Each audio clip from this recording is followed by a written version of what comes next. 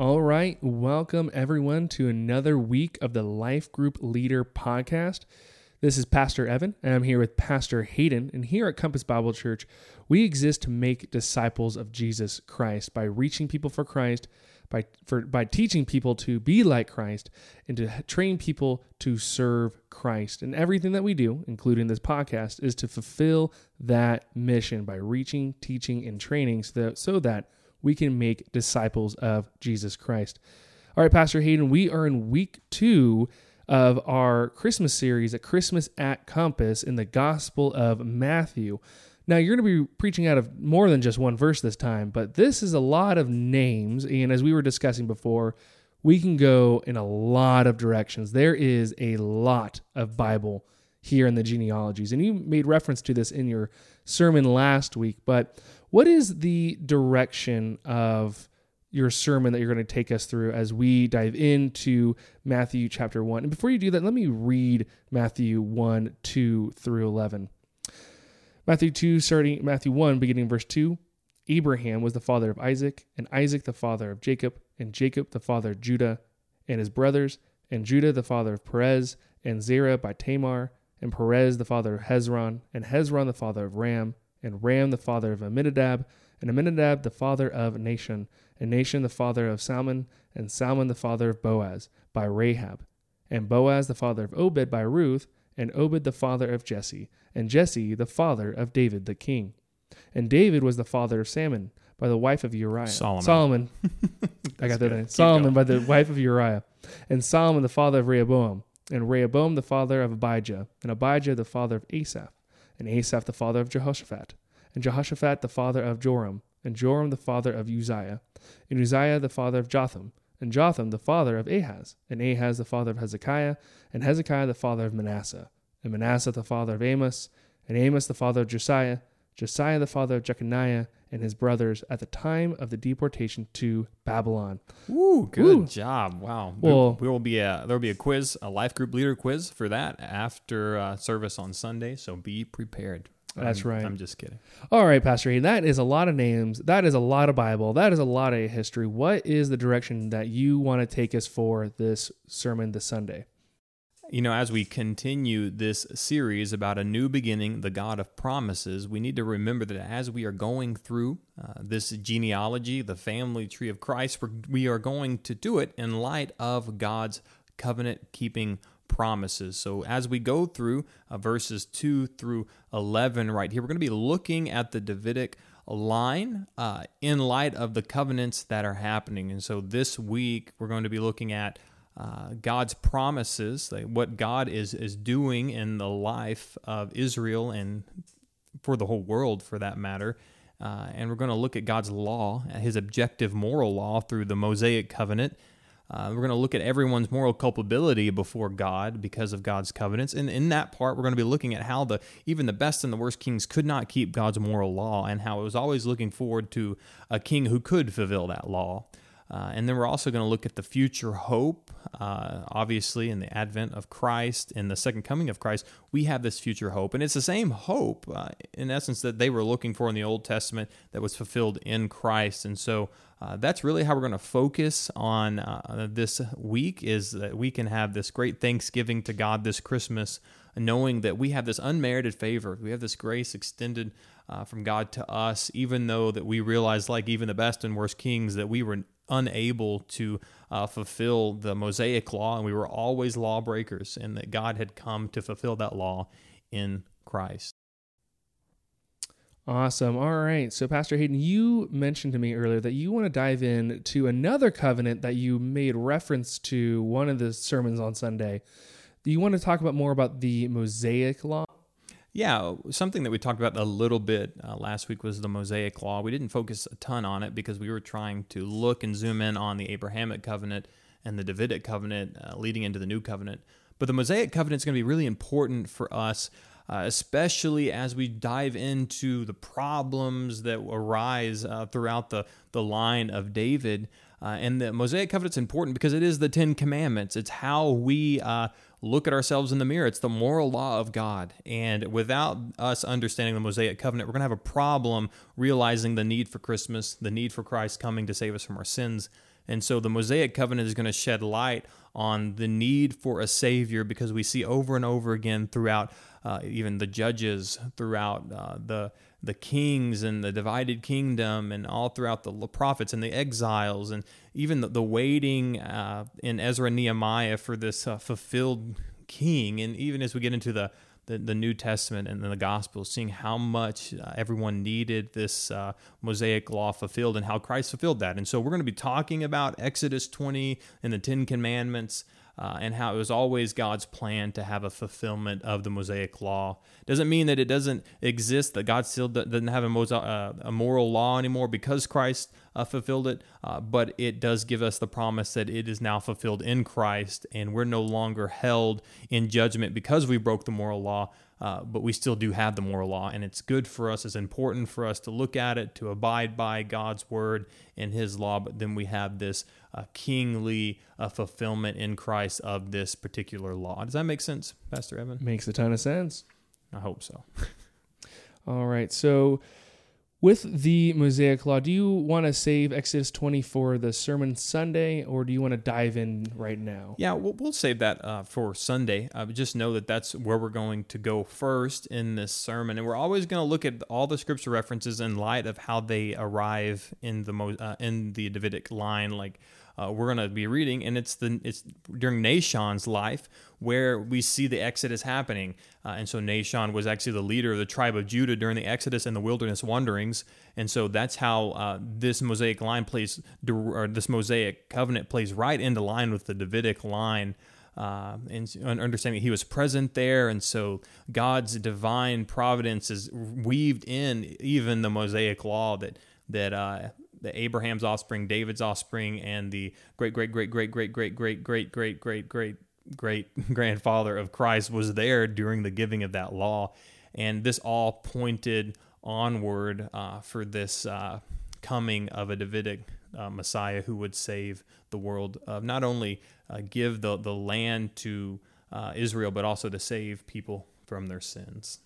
Well, let's talk about some kings. Well, to give a quick reference and context, Deuteronomy 17, verses 14 to 20, gives the law about what kings are supposed to look like and do. They're supposed to lead. They're supposed to help shepherd the Israel to follow God, and even they're supposed to write down their own copy of the law that's supposed to be approved by the Levitical priesthood, so that they can obey it, but also guide Israel to obey it. But the question is, did they? So, Pastor Hayden, what is the first king that you want to talk about on this podcast, so we can get our life group leaders ready for their life groups this Wednesday or this week? Yeah, one of the big things that we're not going to do this Sunday is we're not going to go through every single king in verses 2 through 11. We're going to pick out two kings, hopefully that are familiar, at least one. We're going to talk about a really, really good king that everyone looks up to and loves, and it's King David. And then we're also going to look at a really bad king, King Manasseh, who you may be a little more unfamiliar with, but we'll dive into his life.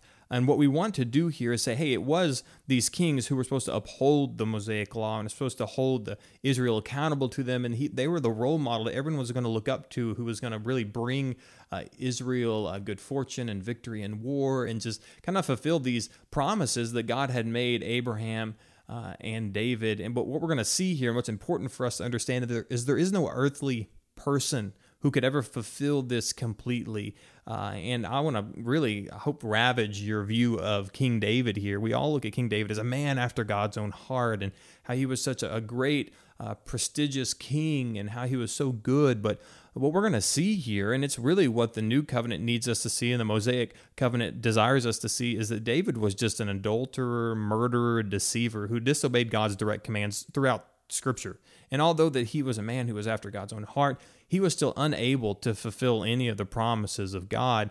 And it was really God keeping him in his own, keeping him in God's own desires, keeping him in his own covenant. And so I even want to show you here that David, even this king that everyone looks up to, was very bad. I mean, he did a lot of bad things, and David isn't the person who we're supposed to look to. It's Christ. It's the fulfillment of the Davidic covenant that God had upheld for David. Nothing that David did upheld that. It was all God. And so even this best king here was still not anything that was going to bring about any kind of renaissance or the coming of this fulfillment of the Abrahamic promises and the Davidic and the Mosaic law.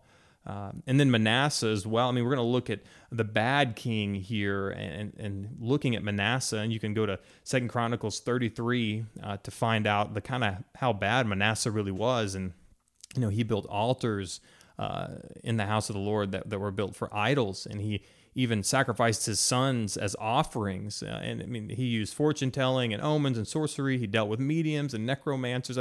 The scripture literally says he did much evil in the sight of the Lord, and he provoked God to anger. And what we really want to see here, the thrust of this to change the hearts and minds of our people at Compass is to say, hey, even the person in your mind who looks the best and even the person who looks the worst, they all needed Christmas. They all needed Jesus, and none of them could fulfill the promises of God outside of God fulfilling that. And what we want to see here is even David and Manasseh, David not, in your mind, not being that bad, Manasseh being so terrible, they still understood their moral culpability before God. And so at the ends of their lives, they both said, hey, you know what? We realize we're wrong. We realize we need to repent and turn from our sin. And that's really the thrust of the new covenant, is that we just all need to repent and turn from our sin. No matter if we think we're just good people, we realize that no matter if we think we're good like David or terrible like Manasseh, we all have so much sin in our life. And what we need to do is turn from our sins and trust in Christ. And that's really the preaching thrust of this section here, is we all have moral culpability before God, and it's so important that we understand that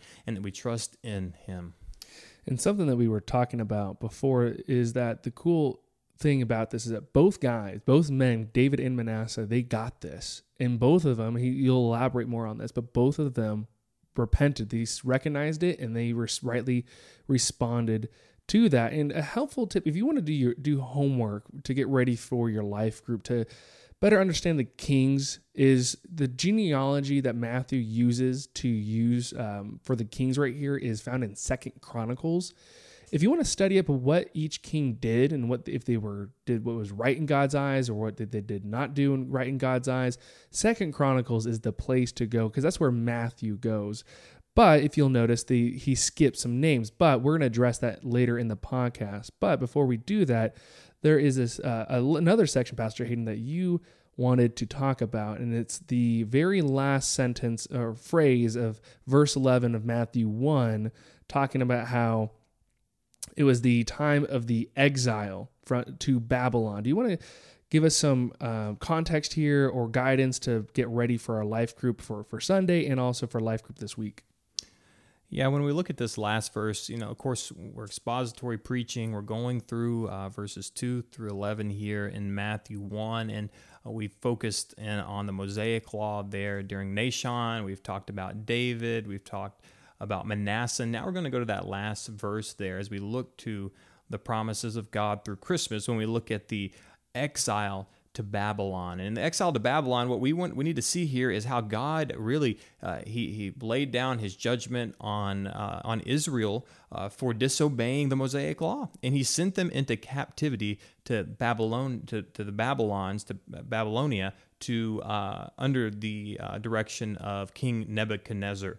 And we see here, and I love it. We're going to talk about it a lot on Sunday, but just how God said, "Hey, listen, you're being disciplined. You have disobeyed the covenant, and you're going to be living in exile." But even in this, when you look at the prophet Jeremiah tells them, hey, here's what God says. God says that you need to be living underneath God's rule and God's law. God tells them, hey, go into exile, live obediently there, have kids, have jobs, pray for Babylon, because, hey, their health is your health. And so even though you're living in this exile, understand that God still has a plan. And God even says, Jeremiah 29:11, you know this, for I know the plans I have for you, declares the Lord, plans to prosper you, not to harm you, plans to give you a hope in the future. This was all in light of them living in exile. And what we need to see here as we look at the exile verse in Matthew is that there was a hope that Israel was looking forward to, that God would fulfill the Abrahamic covenant by bringing them back into the land that they were just exiled from. And they were still looking to the hope of Abraham, because they said one day God's going to bring us back to this land that he took us out of because we wouldn't listen, because we disobeyed, because we sinned. And God's going to bring them back. And they also knew that if they were going to be brought back into this land, they had to have a king. And so they were still looking forward to the fulfillment of the Davidic covenant. And even for us, what is important is, hey, according to 1 Peter, we're still living in exile even in this own world. Of course, we have this promise of God in Christ, but we still live in this world that's sinful. We still live in Babylon, so to speak. And God's saying, hey, listen, we know we have these promises. We know there's this commitment that I made to you, that I'm going to come and I'm going to bring you to myself, and you're going to live eternity in the promised land, but you still have a job to do. And your job is to live here on this earth, work, have children, raise families, listen to my word, obey me where you're at, but the promise isn't over yet. I'm going to fulfill that promise by bringing you back to me, and we still have a future hope. And so really that last verse there is all about us still sticking to this understanding that God is still going to fulfill his covenant promise even to us, just like he did to Israel when he made the covenant promises to them. He still has to fulfill the rest of his covenant promises to us in the new covenant by bringing us into his eternal kingdom. And something that's going to be very helpful for you to understand is that Matthew is playing into the ending of the Old Testament Bible. The last book of the Old Testament Bible is 2 Chronicles. That's how the Jewish readers would have understood that. And at the end of both Kings and Chronicles, it ends with Israel going into exile, as Pastor Hayden talked about. Why? Because of Israel's disobedience, especially their king's disobedience to obey the law, and they were exiled. And this was prophesied and foretold in Deuteronomy 30. It's like, you will disobey, and I'll put you in exile, but I'll put a circumcised heart in you, and you will return, alluding to the new covenant from last week. But in 2 Kings 25, 27 to 30, in 2 Chronicles 36, 22 to 23, and this is what Matthew's alluding to in that verse 11, is the end of the books where they're into exile, but there's hope. It ends with hope, where first in Kings and 2 Kings, Jeconiah is still alive. And this is hugely important, that the line of David has not been cut off. It's not dead. It's still alive. And Matthew alludes to that through the next section for next week, about the next line of Jesus is the one. He's the line from Jeconiah. And then Chronicles ends, in 2 Chronicles 36 ends with Cyrus declaring that Israel can rebuild its temple, and allowing, there is still hope, and the exile is starting to end. And that's really key. The exile is not done. The beginning of the end of the exile, it has started, and Jesus continued to initiate that, but the exile will be completed when Jesus is reigning on the throne in person. So that's the hope as Christians, as Pastor Hayden alluded to, the hope as Christians as we are in exile, meaning we are still in a foreign land waiting for our home of the new heavens and new earth. We need to rightly respond with hope, and that's why the focus of Christmas with that. All right, Pastor Hayden, this is the next section of the difficult words and interpretations. Do you have a couple things that you want to talk about? Yeah, there's just two things. One, and you can read it in the Lexham Bible Dictionary, something P pointed out, was you're going to find people skipping generations in some of these genealogies, but remember, like we talked about, I think last week, when the Bible summarizes aspects of Scripture, it doesn't make them invalid. It's just proving, hey, this is a summary. In this particular area in the genealogy, there's a definition called telescoping, and it doesn't undermine the veracity of Scripture. It's just saying, hey, we've skipped over some genealogical people and generations because we just want to help you understand the idea of this genealogy. We're not trying to give you this generation by generation by generation historical record. We're just trying to help you understand the lineage of Christ and just the kingly heritage of Christ. And so you're going to deal with that. There isn't anything wrong with the Scripture because they missed a couple of generations. Matthew's trying to prove a point, which he was amply able to do through the names that he did include. So that's important. You're going to have those questions, and there's your good answer for that. Also, just the different covenants. We talked about the Abrahamic and Davidic covenant. God made these promises to two people, and it wasn't on the people to keep these promises, God said, hey, I'm going to do this. And Abraham didn't do anything. He just went along with what God had told him to do. David, likewise, even though David sinned, the Davidic promise was not taken away from him. The kingship was not taken away from him. That's different, though, when we talk about the Mosaic covenant, because the Mosaic covenant was what you would call a treaty between two parties. And so you have this treaty between God and Israel who said, hey, if you listen to my law, I'm going to bless you. If you disobey my law, I'm going to curse you. And you actually see this happening. Anytime Israel obeyed the Mosaic law, the 10 Commandments, God blessed them and made them fruitful and abundant. But when Israel disobeyed the Mosaic law, he sent them into exile and he punished them. And so what we need to see is this the difference between these two covenants as we talk about them. And that's a reason why Christ came to fulfill all of these covenants, but in specific to us of importance is the Mosaic covenant, because God in Christ filling that Mosaic covenant for us was so important because it was a law that we could not fulfill. And so this treaty that God had made with people has now been codified in two parties. Now that God had came and he made this promise, now God in Christ has come and cauterized this promise by saying, hey, Jesus has now made it possible for us to have this covenant fulfilled when we could have never done that. And although Abraham's covenant would be fulfilled through Abraham's seed, David's covenant would be fulfilled through David's seed, Christ needed to come fulfill all three of these covenants, and that's what he had done through the Mosaic law. Also why it's important for us to still live understanding that the Mosaic law is God's moral law. God didn't abolish his law. Christ came to fulfill that particular law. We're really getting close to the end here, and so what we need to understand here at the next level of application is this is a season of hope, right? We understand that Jesus did the work to fulfill these covenants, but we still live in the work of Christ, which means since Christ didn't abolish the law, he came to fulfill it, that this law is still so important for us. Reasons why you obey your mom and dad, that you worship the Lord your God, that you don't make idols, that you don't lie, all of these things. We don't murder. These are laws because they're moral laws. They don't go away. We still have to obey the law, as First Peter says, we have to be holy as God is holy. And so this is a season of hope. We still live under this law, understanding that we have to obey God's word, although we are no longer judged by the law because we have this eternal redemption in Christ. But on that note, let's talk a little bit about resources. PE, can you quickly say 2 resources that you would like our life group leaders to have or to know about? Just like last week, the Lexham Bible Dictionary is going to be very helpful. Their article by Martin Shields on genealogies was extremely helpful to better understand biblical genealogies and the purpose of them.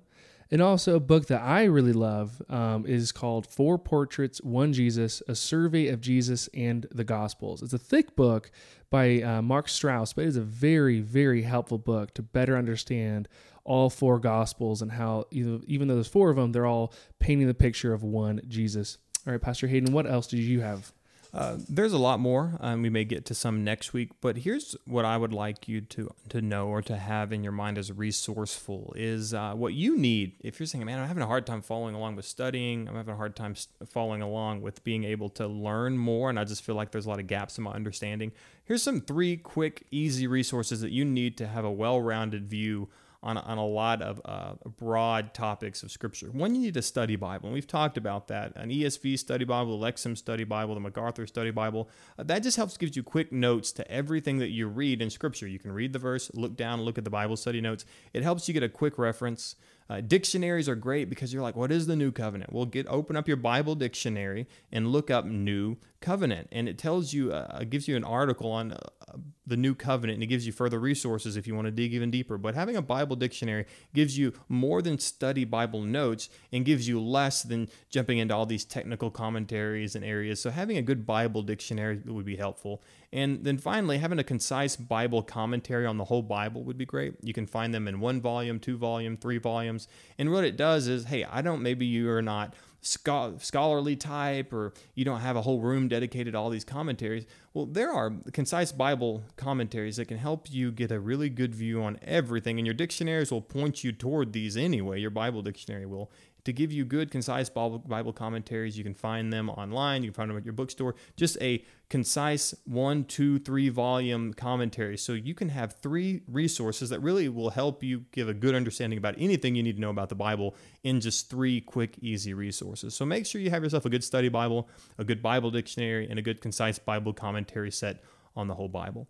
And that would be my help to you. If you need help with finding particular ones, let Pastor Evan and I know, and we can help you do that. All right, and finally, some really great announcements that we have.